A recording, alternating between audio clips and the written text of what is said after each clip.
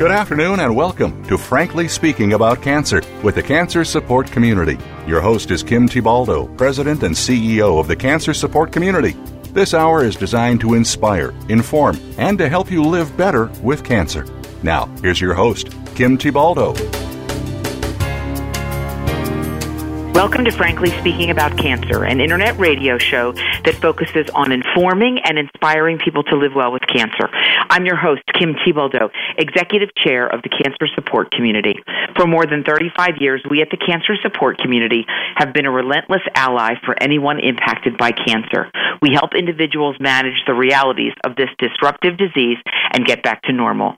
Whether accessing our free services in person or at one of our 175 locations, online or over our toll-free helpline, you're getting a team of licensed professionals providing patient navigation, financial counseling, genetic counseling, pediatric support, and more. The phrase, do no harm, is as foundational to the practice of medicine as we the people is to American democracy. Yet, as the past year has shown in example after heartbreaking example, not all people are treated equally or well by the American healthcare system. COVID is just the most recent example of how healthcare inequity harms communities of color, gender diversity, and creates economic hardships. Today's guest has been working since he was in medical school to change this trajectory by educating and empowering members of the Black community, his community, to address the critical health issues that affect them. Dr. Joseph Ravenel is a general internist, clinical educator, and clinician investigator with a health equity research focus. He is currently the director of the Cancer Prevention Navigation Program of the Perlmutter Cancer Center at NYU Langone Health.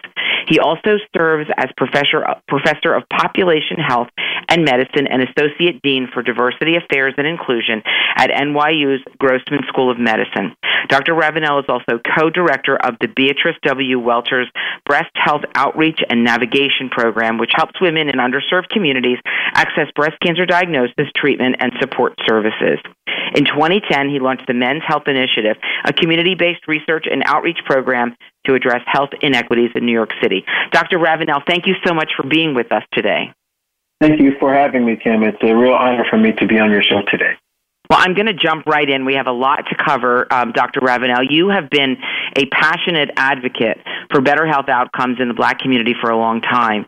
And I'm wondering, of all the many paths you could have taken, what led you to use research to achieve this goal, and how did it lead to your project, Brotherhood? So I am the son of two ministers, actually, and I knew pretty early on that I did not want to don the cloth, so to speak.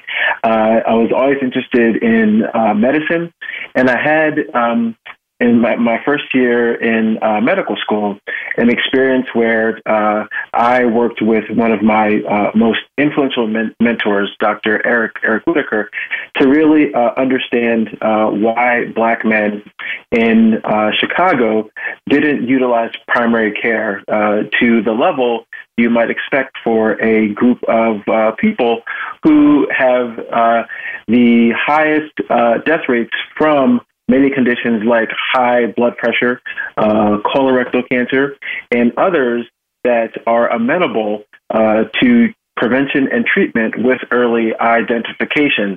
And so I learned in that first summer some of the barriers that Black men face in trying to access primary care and what some of their attitudes and perceptions were around receiving health. Receiving health care. And as it turns out, before I graduated from medical school, we were able to present our research findings from talking to over 100 Black men in that one single summer, which ended up in us receiving funding to actually start Project Brotherhood in Chicago, a Black men's clinic staffed by black male doctors, but also had a terrific focus on the social determinants of health, which we learned really were at the root of some of the reasons that Black men did not seek primary health care. So, Dr. Ravenel, dive down a little bit deeper. Tell us more about what you were looking for in that study. What was the focus? What did you hope to learn? So we hoped to learn two major things. What are Black men's perceptions about health? And two, what are some of the barriers that keep men away from utilizing primary care and preventive services generally, things like cancer screening? And so we learned a couple of critical lessons. The first lesson we learned was that Black men think about health in a much broader way than we traditionally framed health. So among the 100 men or so that we spoke with, health was about more than just having a good blood pressure, about not being overweight, about having a good blood sugar, but it also included things like feeling good about yourself, about looking good, about being able to have a job, being able to impart lessons to your children, and being able to safely navigate your neighborhood to get to know your neighbors. And if you didn't have all of those things, even if you felt good, many of the men did not consider themselves to be healthy. And we wanted to also understand what kept them away from utilizing primary health care services. And for many of the men, it was having personally had negative experiences accessing health in the past, either in the form of not being treated with respect when they came into a clinical setting, feeling that they experienced racism. There was a lot of medical mistrust related to the Tuskegee experiment that was well known among the men that we spoke with, and it is amazing how relevant those conversations we had back then, over 20 years ago, how relevant those conversations are to medical trust or mistrust today. That's right. Dr. Ravenel, can you help our listeners understand the importance of barbershops in the Black community? What makes them such a safe and trusted space? We've seen the evolution of this in the context of men's well-being. Can you talk about that? Absolutely. So one of the real innovations of Project Brotherhood was that it actually brought barbers into the clinical setting as an incentive for men to come and get care. And I think that really speaks to how important barbershops and barbers are in the Black community. So today, barbershops in the Black community serve as places where men know they can come, where they're going to find camaraderie, they're going to find compassion, they're going to find solace, and they're going to actually connect with a group of men that they see often every 2 weeks, including their barber. And we learned that on average, Black men have been with their barber for over 7 years. And so if you think about that for a minute, right? If you're going and seeing someone every 2 weeks, you develop an incredible relationship with that person, actually very different from the relationships that we often form in healthcare, where we're seeing our doctors, and our providers, a couple times a year. And so what we see in the barbershops are manyfold. One, it is a safe space that is really conducive to conversations, and it's a place where you can trust the people in there to both guard your secrets as well as to give you advice on a whole range of things, whether you've asked for the advice or not. So it's a very unique strategy, asking barbers to serve as healthcare communicators. Can you just take a quick minute to walk us through the training process of these barbers? Yes. So it turns out that barbers actually see great value in healthcare. Back in the Renaissance days, barbers were actually called barber surgeons because they used to perform minor medical procedures in addition to providing grooming services. And that tradition actually carries through to current barber training. In almost every state, barbers have to be licensed, which means that they have to undergo some type of formal training. And we learned from barbers both in Texas as well as here in New York City, where I am currently, that health really is pervasive in the curricula that barbers have to participate in. And so when we approached barbers and let them know about our idea of actually partnering with them to identify a condition like high blood pressure in their customers, to try to help their customers live longer, more fulfilling lives, they were right on board, and it took very little convincing for us to get them on board. And so when I was in Dallas, Texas, we actually got funding from the National Institutes of Health and a couple of other funding agencies to actually teach barbers how to measure blood pressure and how to counsel their customers on going to the doctor if their blood pressure was high. And when I came to New York City, I partnered with several folks in the cancer screening world, and we basically extended the idea from measuring blood pressure to also focusing on cancer screening, and specifically colorectal cancer screening. Well, I know we're going to get to that in our next segment. Just very quickly, we're coming to a break here, Dr. Ravenel. But just quickly, what tell me a lesson or two that you learned from this experience and the study itself.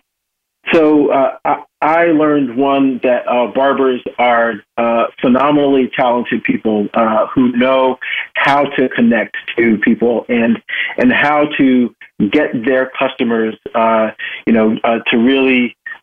really get involved in their health. They are incredible allies. They are trusted key opinion leaders. And, whenever we're talking about health equity for any community, I think finding those trusted leaders in whatever community you're talking about, that really is the key to us starting to achieve equity. Yeah, I think that word trust is a word that we're talking about a lot these days, and I think you're absolutely right. Looking back at a study from so many years ago, we are having this conversation yet again, in the context of COVID. This is frankly speaking about cancer. We're talking with Dr. Ravenel. We have to take a quick commercial break here, but when we come back, we've got a lot to continue with our conversation with Dr. Ravenel. So trust me, you're not going to want to miss a second of this conversation. This is Frankly Speaking About Cancer. I'm Kim Thiboldeaux. We will be right back after the break.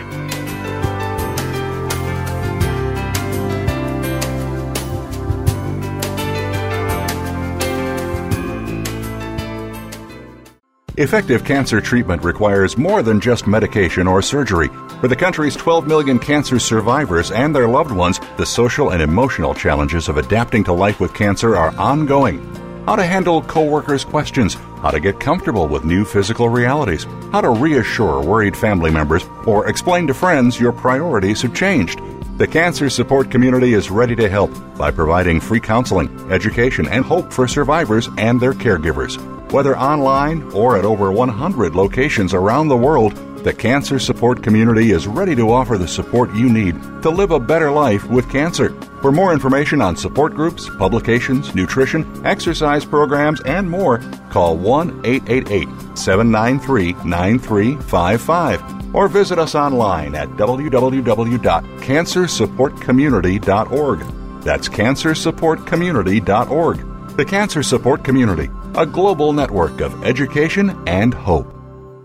People living with breast cancer often find it difficult to ask for help, and many of the people in their lives want to help but don't know how.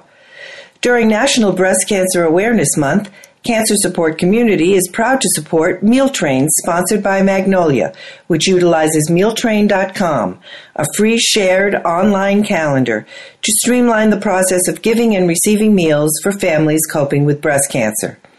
Help us reach our goal of 1,000 new breast cancer-specific meal trains this October. To learn more, visit mealtrain.com/MMT and enter the code MagnoliaB, or visit us at cancersupportcommunity.org. your life, your health, your network. You're listening to Voice America Health and Wellness.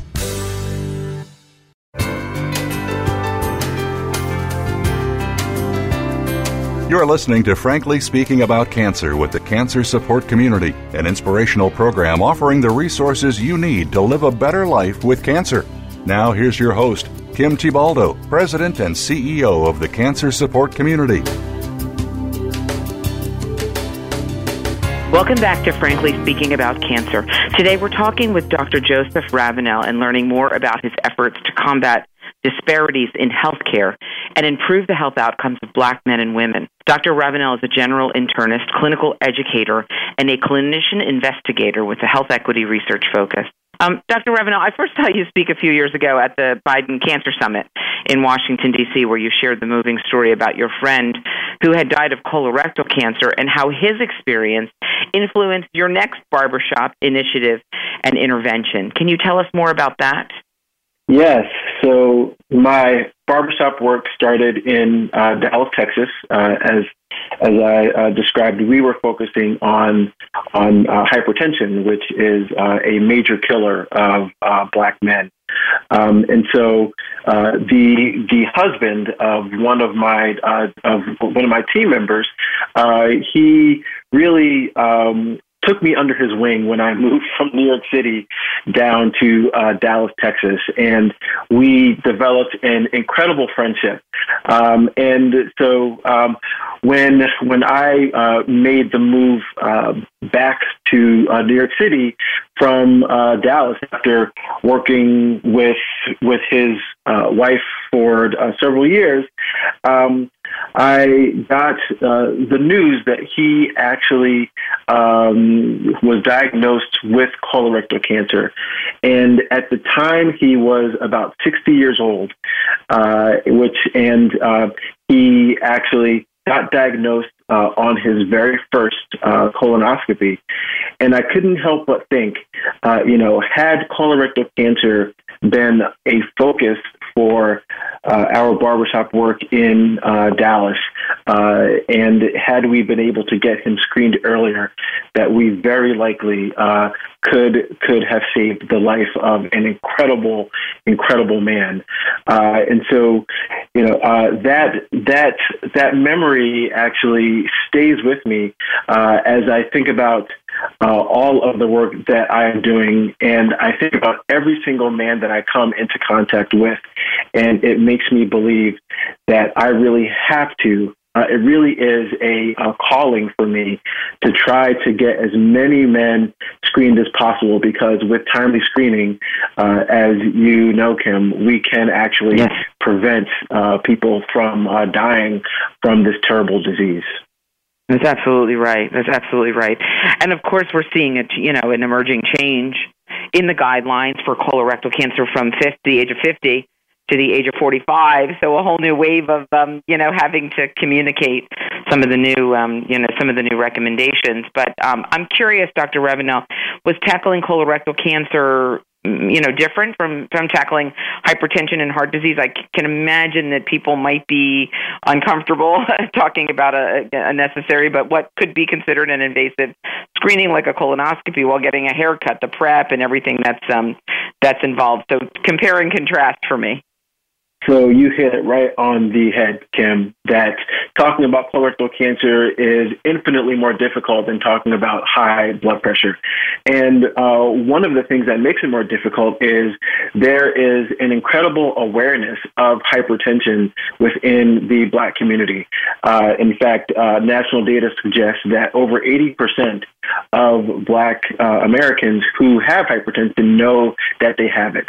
The same is certainly not true of colorectal cancer.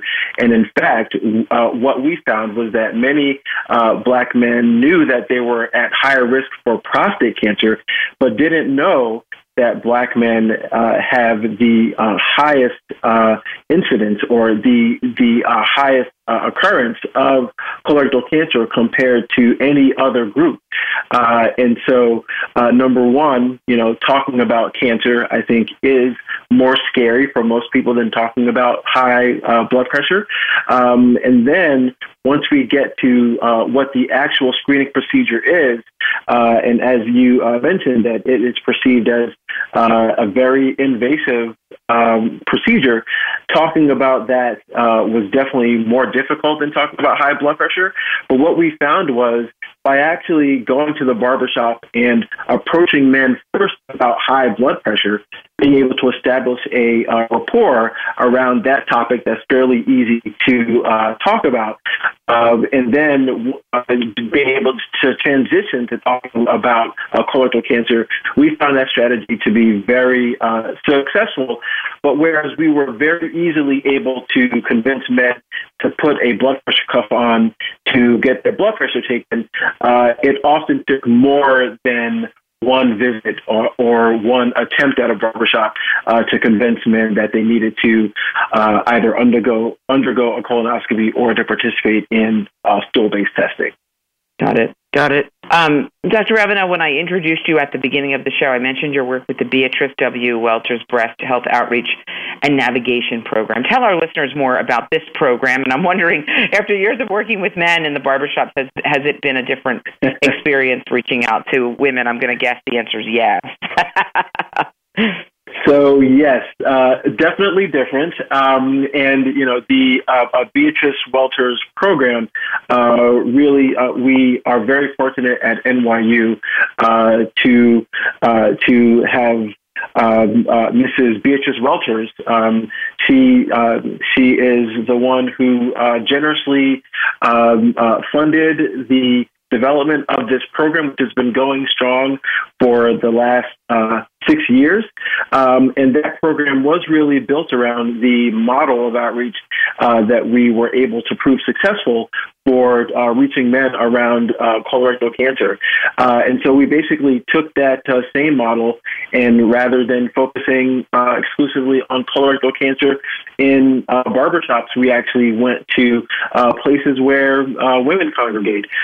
We went to churches, we went to beauty salons, fitness classes, lots of different community venues, and really went out there with the mission of educating and navigating as many women as possible for breast cancer screening, but not just stopping there, but also if anyone was found to have any type of breast health issue, including breast cancer, to not just stop at the screening, but also to guide them, to navigate women to diagnostic resolution, and ultimately to treatment and, when appropriate, cancer clinical trials.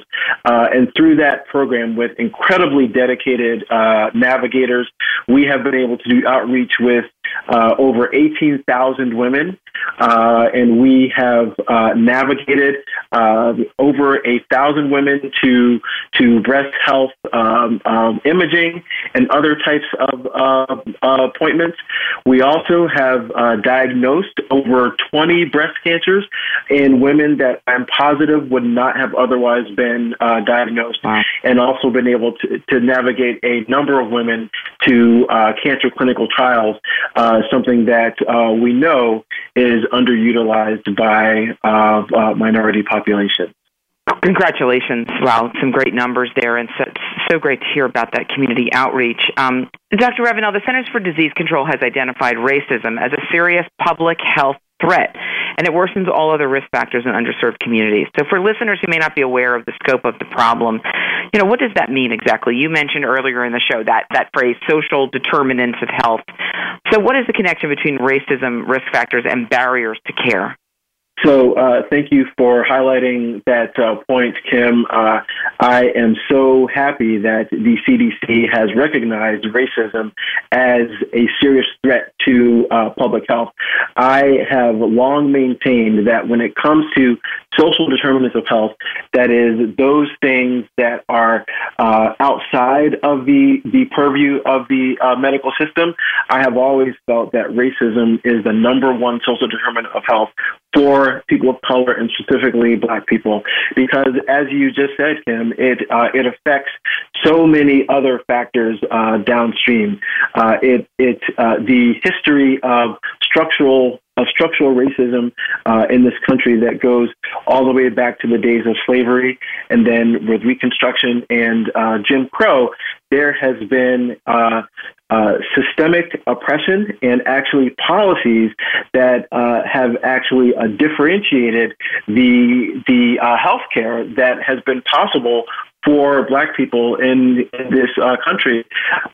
Which is like redlining, where in which neighborhoods where there are lots of Black and brown people were basically given a lower credit rating, which basically was a disincentive for businesses to invest in these communities.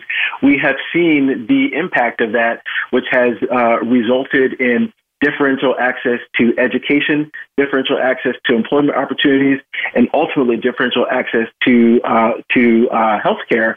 And we saw that really manifest in a big way with COVID, where we saw differential access to COVID testing and several other services. But that really is kind of, COVID is really the example for disparities that we have seen long before COVID, like disparities in colorectal cancer, disparities in breast cancer, and a number of other conditions. And when we think about disparities, yes, we do think that there are some biological mechanisms that are probably at play, but we believe that the major mechanisms really are much more related to social determinants, including access to quality health care. So you're making some really interesting and important points here, Dr. Ravenel. The sad part about this for me is that we're coming up on our break here, and I have so much more that I would like to discuss with you. I know we have some other guests coming up in the show. I just want to thank you so much for joining us today, sharing your experiences and insights. I do hope you'll come back, because I would like to talk more about COVID. I'd like to talk more about the vaccines, and there's so much more that I would like to share with our listeners and learn from you in the conversation. So I do hope you'll come back. This is Frankly Speaking About Cancer. I'm Kim Thiboldeaux. We're going to take a quick break, but don't go away. We will be right back.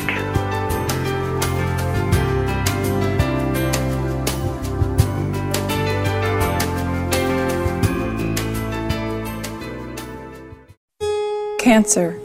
It's a lonely word. Terms I don't understand. Choices I never thought I'd have to make. But there is hope and help. Support from cancer survivors. Links to research and clinical trials. Help with finances and access to care. All behind you at Breakaway from Cancer, created by Amgen to empower cancer patients. The cancer support community is proud to be a partner of Breakaway from Cancer. Hi, I'm Nick Nicolaides, President and CEO of Morphotek, and we're delighted to be a sponsor of Cancer Support Community's Frankly Speaking About Cancer series.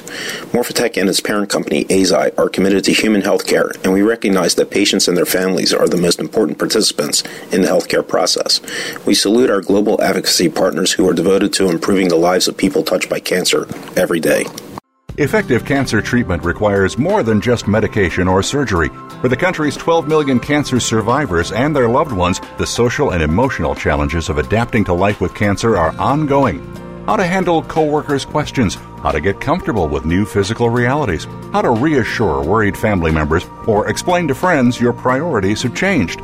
The Cancer Support Community is ready to help by providing free counseling, education, and hope for survivors and their caregivers.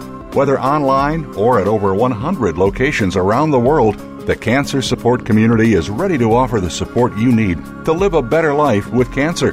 For more information on support groups, publications, nutrition, exercise programs, and more, call 1-888-793-9355 or visit us online at www.cancersupportcommunity.org. That's cancersupportcommunity.org. The Cancer Support Community, a global network of education and hope. Your life, your health, your network. You're listening to Voice America Health and Wellness.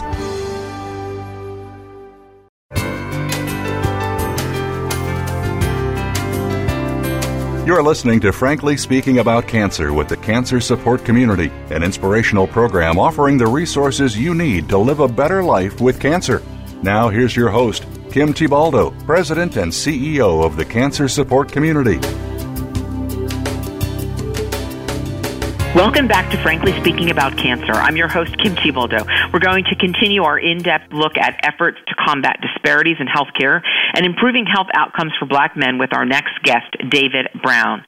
Well, Dr. Ravenel would be the first to tell you that the success of initiatives like the Men's Health Initiative and other work that's happening in the community depends in large part on the dedication of peer advocates like David Brown, who do the delicate work of reaching out to Black men and persuading them to take a leap of faith and get screened for hypertension, colorectal cancer, and other diseases that disproportionately affect their community. It is a job for which he is especially well-suited.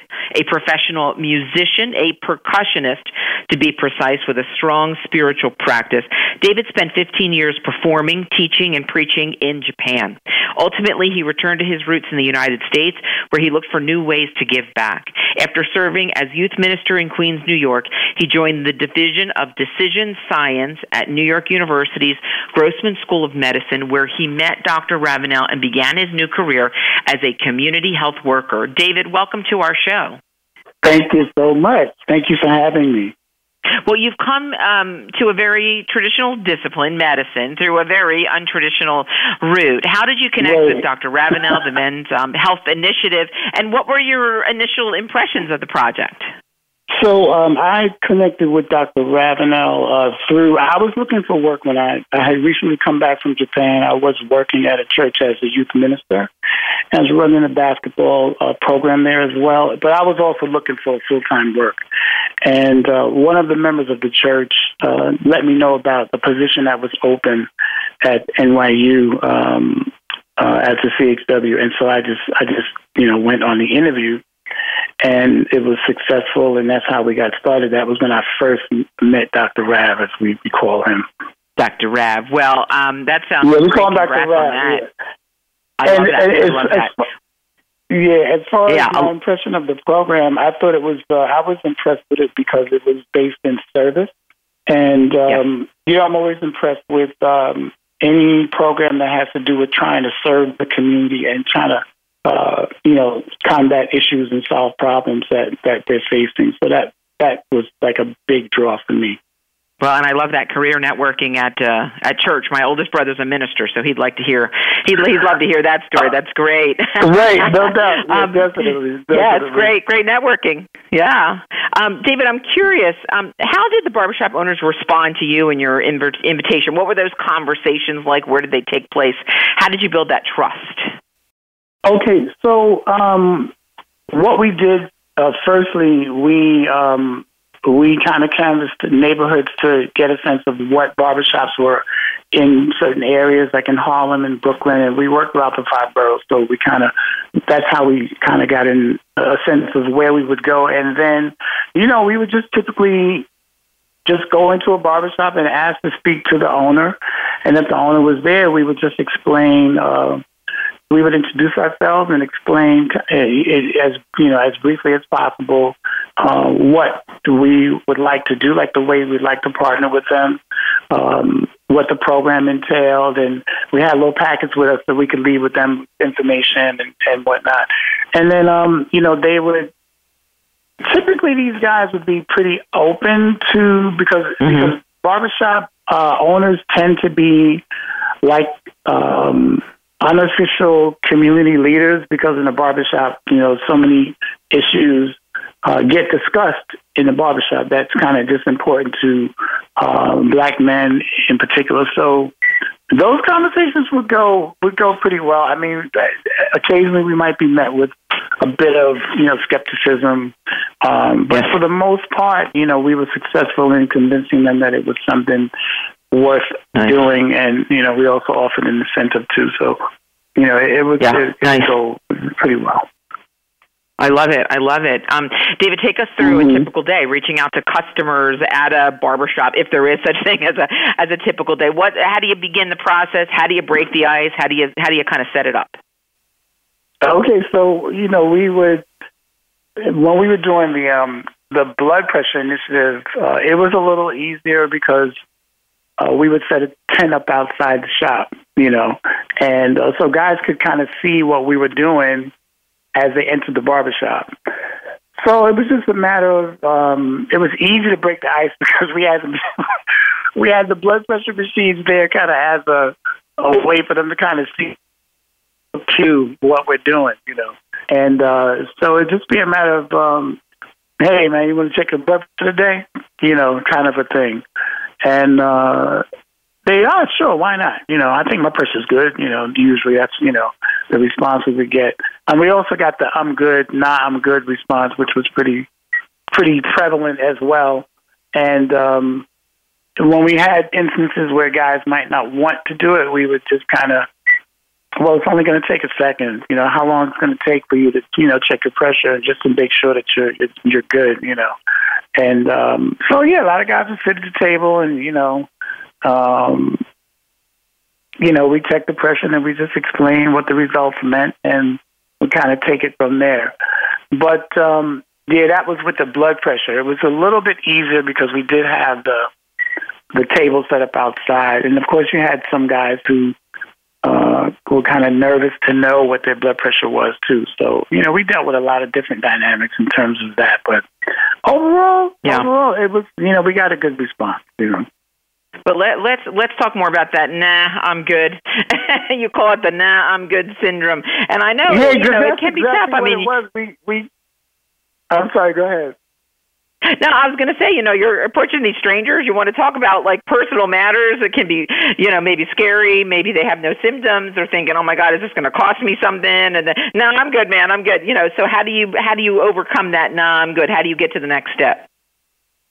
Well, if a guy's telling me he doesn't really want to check his blood pressure, the first thing I would appeal to is the fact that it doesn't take that long, like I said, and then we might talk about how it's a good thing to know your blood pressure.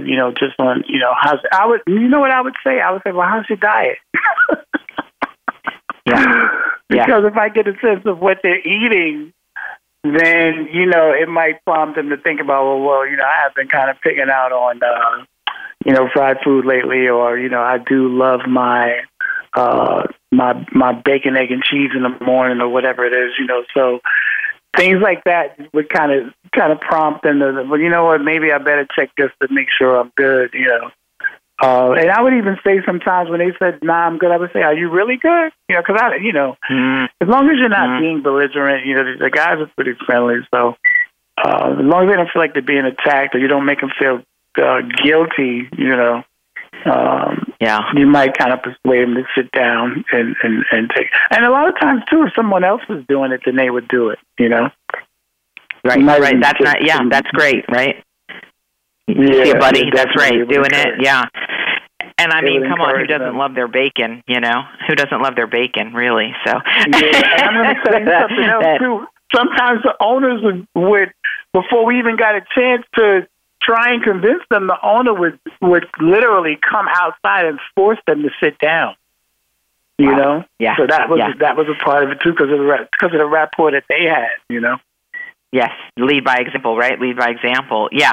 So now, quickly, we're starting to get up on a break here, David. But so on-site blood pressure, we sit down. It takes a minute, right? But that's a little different from a colorectal cancer screening, right? So how do you ramp up from doing a quick blood pressure to talking about something like a colonoscopy or a colon cancer screening? Well, we would ask the guys, because the pressure had to read we had to get certain numbers in order to invite them into the next step. So if they passed that criteria, then we would let them know that we're also interested in getting men screened for colorectal cancer. We would ask if they had ever been screened before. And if they said no, then we would invite them to participate in the next part of the study, which would include like the navigation piece, where we would contact them by phone and give them more of an education about the process of getting screened, and then we would talk about the different types of screenings, like a FIT test or the colon cancer screening itself, like the colonoscopy, and we would just give them details and try and we would educate them basically, and if there were barriers, we would discuss those too, and see if we could overcome those and get them to see the importance of getting screened, and hopefully they would agree to it. But it was a process; it would take some time. Sure. And just quickly, as we go to the break here, David, you're seeing some success? Are you able to convince folks to get in and get those screenings? Oh, yeah. We definitely got guys to see the importance of doing it. But we were working with several different populations where we had a church arm and we had a barbershop arm. And the church arm tended to be a little more open to readily getting the screening. Barbershop, you got a lot of different type of people coming in from different backgrounds and socioeconomic backgrounds. So that could affect, the way they see us being in the barbershop, the way they see dealing with something like cancer, So it definitely, it varied in terms of their responses, but we had a pretty good, we were able to convince quite a lot of guys to go ahead on and see the value in getting it done. Wow. Congratulations. It's just, it's great to hear, David, the success that you're having. This is Frankly Speaking About Cancer. We're talking with David Brown, and David is a community health worker and taking some community, somewhat unconventional approaches to reaching out to Black men in the community through barbershops to educate about health issues, to provide some on-the-spot screenings and educate about cancer screenings. We've got to take a quick break here, but don't go away. We have a lot more that we wanted to discuss with David. This is Kim Thiboldeaux, Frankly Speaking About Cancer. Don't go away. We'll be right back.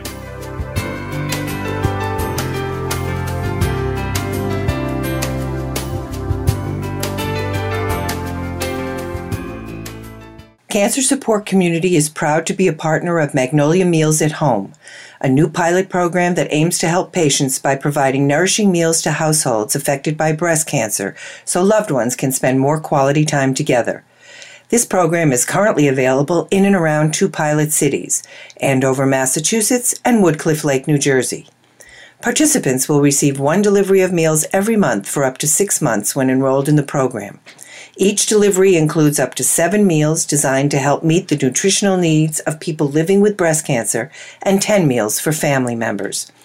This novel program is brought to you by the AZI Women's Oncology Program, Magnolia, Cancer Care, the Cancer Support Community, and Meals on Wheels Association of America. To find out if you or loved ones are eligible, visit online at www.magnoliamealsathome.com. or call 617-733-5848. Effective cancer treatment requires more than just medication or surgery. For the country's 12 million cancer survivors and their loved ones, the social and emotional challenges of adapting to life with cancer are ongoing. How to handle coworkers' questions, how to get comfortable with new physical realities, how to reassure worried family members, or explain to friends your priorities have changed. The Cancer Support Community is ready to help by providing free counseling, education, and hope for survivors and their caregivers.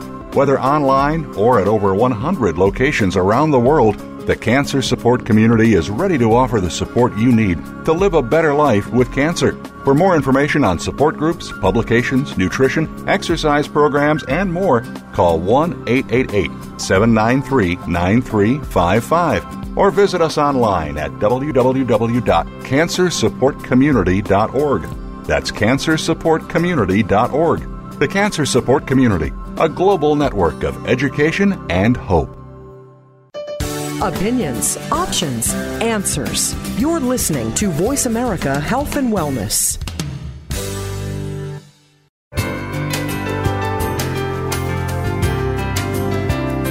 You're listening to Frankly Speaking About Cancer with the Cancer Support Community, an inspirational program offering the resources you need to live a better life with cancer. Now here's your host, Kim Thiboldeaux, President and CEO of the Cancer Support Community. Welcome back to Frankly Speaking About Cancer. I'm your host, Kim Thiboldeaux. With me is David Brown, a former musician and preacher who now works as a peer advocate at the Division of Decision Science at NYU's Grossman School of Medicine. We've been having a fascinating conversation about his work helping to combat disparities in healthcare and improving outcomes for Black men. David has worked closely with Dr. Joseph Ravenel, Dr. Rav, as they call him, who was with us earlier in the show. David, in your work, you use many of the same skills, I imagine, you perfected as a preacher, as a musician: sensitivity, empathy, and ability to improvise, and understanding of human nature. When you began your work as a community health worker, did you expect that those experiences would serve you in this work? Well, I think that, I'm pretty sure it definitely translated into what I'm doing in terms of community work, because it's kind of the same thing. You're connecting with people, and as a musician, definitely just kind of vibing with people, and when you're in a situation musically and everybody's feeling good because you're all in the same wavelength, and it's great, and you're all it's like a moment of peace between strangers, you know what I mean? And that definitely, I think, contributed to, this issue of just being able to connect with people. And then definitely just from a spiritual standpoint, for sure, I really feel like that the issue of what true leadership really looks like or really is, which has 100% to do with being in service to other people, definitely those scriptures and, really learning how to put other people first and not to think so much of yourself that you're not willing to put yourself out there for someone else, definitely helped me to, prepare to do work, connecting with community, and that it definitely helped tremendously. That's great. That's great. I love that. David, the COVID pandemic had revealed some pretty ugly truths about systemic racism in our nation, about inequities in healthcare, barriers to care, lack of trust in the system, experienced by so many people of color in our country. You've been on the front lines for over a decade, engaging with real people and their concerns in a really, personal way. So what are the concerns and doubts that people have shared with you? What would you like, healthcare professionals to know, and talk about the importance of trust? Well, okay, so I think one of the biggest things, obviously we encountered, depending on what neighborhood we were in, we encountered lots of folks that had their doubts about maybe not so much us, but the healthcare system in general. And I think it just comes from a place of, having dealt with, the blatant racism that's definitely it's just systemic in our country. So some of the things we've heard have been that, the system just can't be trusted because they've never really had our best interests at heart. So why are you guys any different, or why is this different from how it's always been? And for me, I think one of the biggest ways to help people to trust you is to be honest about the situation.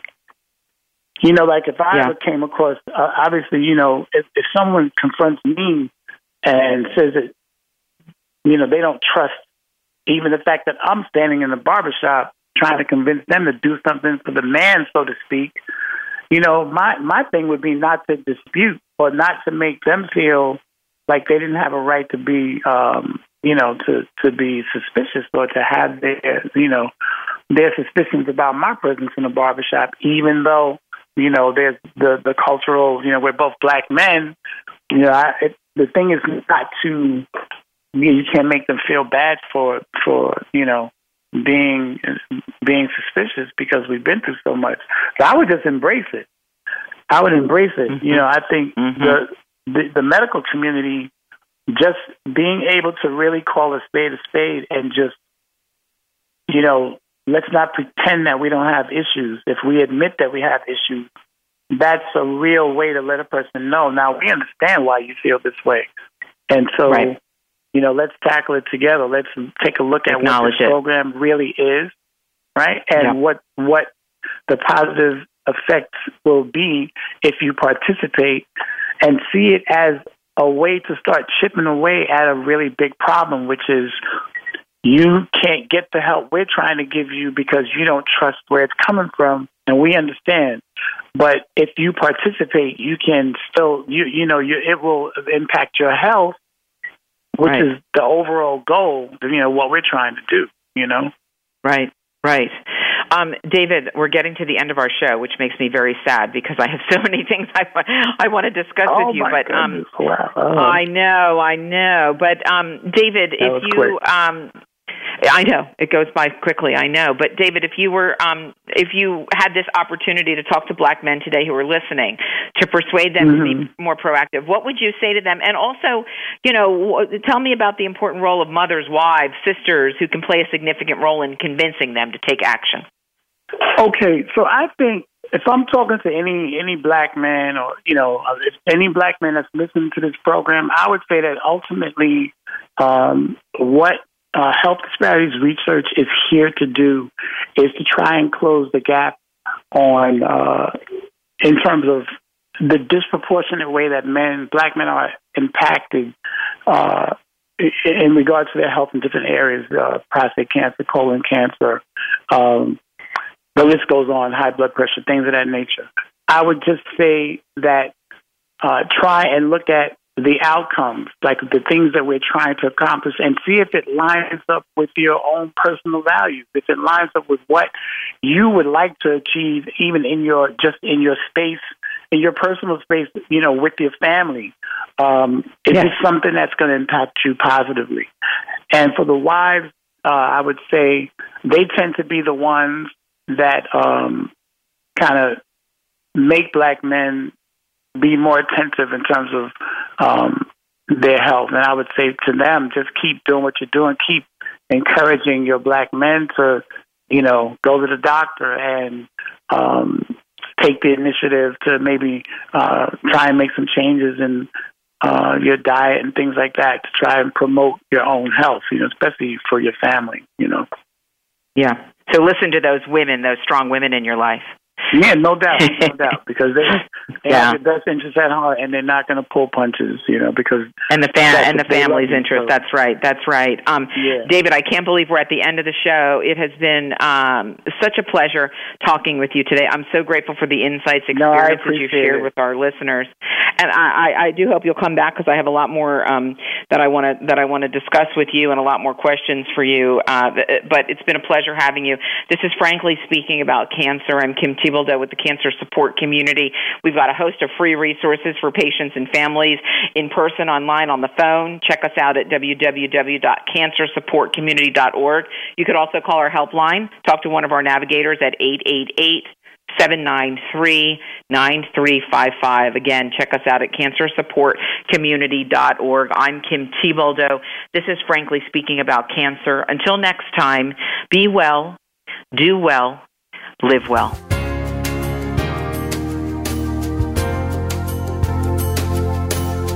Thank you for joining us for Frankly Speaking About Cancer with your host, Kim Thiboldeaux. We're here for you every Tuesday afternoon at 1 p.m. Pacific Time and 4 p.m. Eastern Time on the Voice America Health and Wellness Network. In the meantime, stay connected online at cancersupportcommunity.org. That's cancersupportcommunity.org.